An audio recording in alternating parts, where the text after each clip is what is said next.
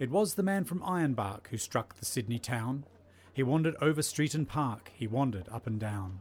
He loitered here, he loitered there, till he was like to drop, until at last, in sheer despair, he sought a barber's shop.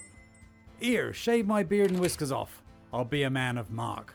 I'll go and do the Sydney toff, up home in Ironbark." The barber man was small and flash, as barbers mostly are. He was a humorist of note, and keen at repartee. He laid the odds and kept a tote, whatever that may be. And when he saw our friend arrived, he whispered, "Here's a lark. Just watch me catch him all alive, this man from Ironbark." There were some gilded youths that sat along the barber's wall.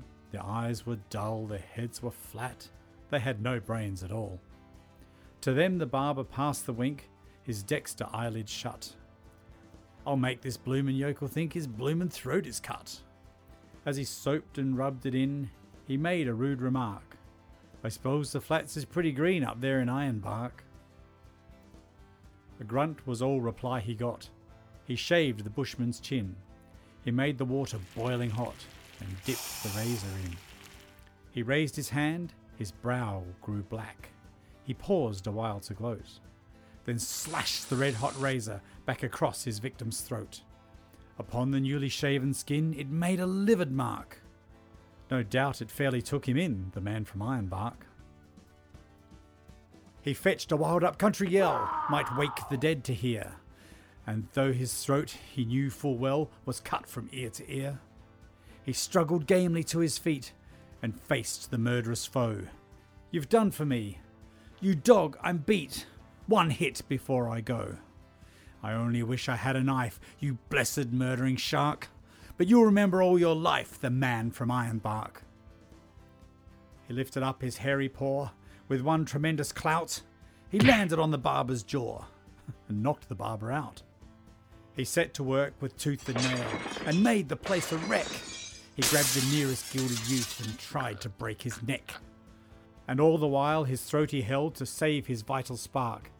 "And murder, bloody murder!" yelled the man from Ironbark. A peeler man, who heard the din, came in to see the show. He tried to run the bushman in, but he refused to go. And when at last the barber spoke and said, "'Twas all in fun, 'twas just a little harmless joke, a trifle overdone." "A joke?" he cried. "By George, that's fine, a lively sort of lark. I'd like to catch that murdering swine some night in Ironbark." And now while around the shearing floor the listening shearers gape, he tells the story o'er and o'er and brags of his escape. "Them barber chaps, what keeps a tote, by George, I've had enough. One tried to cut me bloomin' throat. Thank the Lord it's tough." And whether he's believed or no, there's one thing to remark, that flowing beards are all the go way up in Ironbark.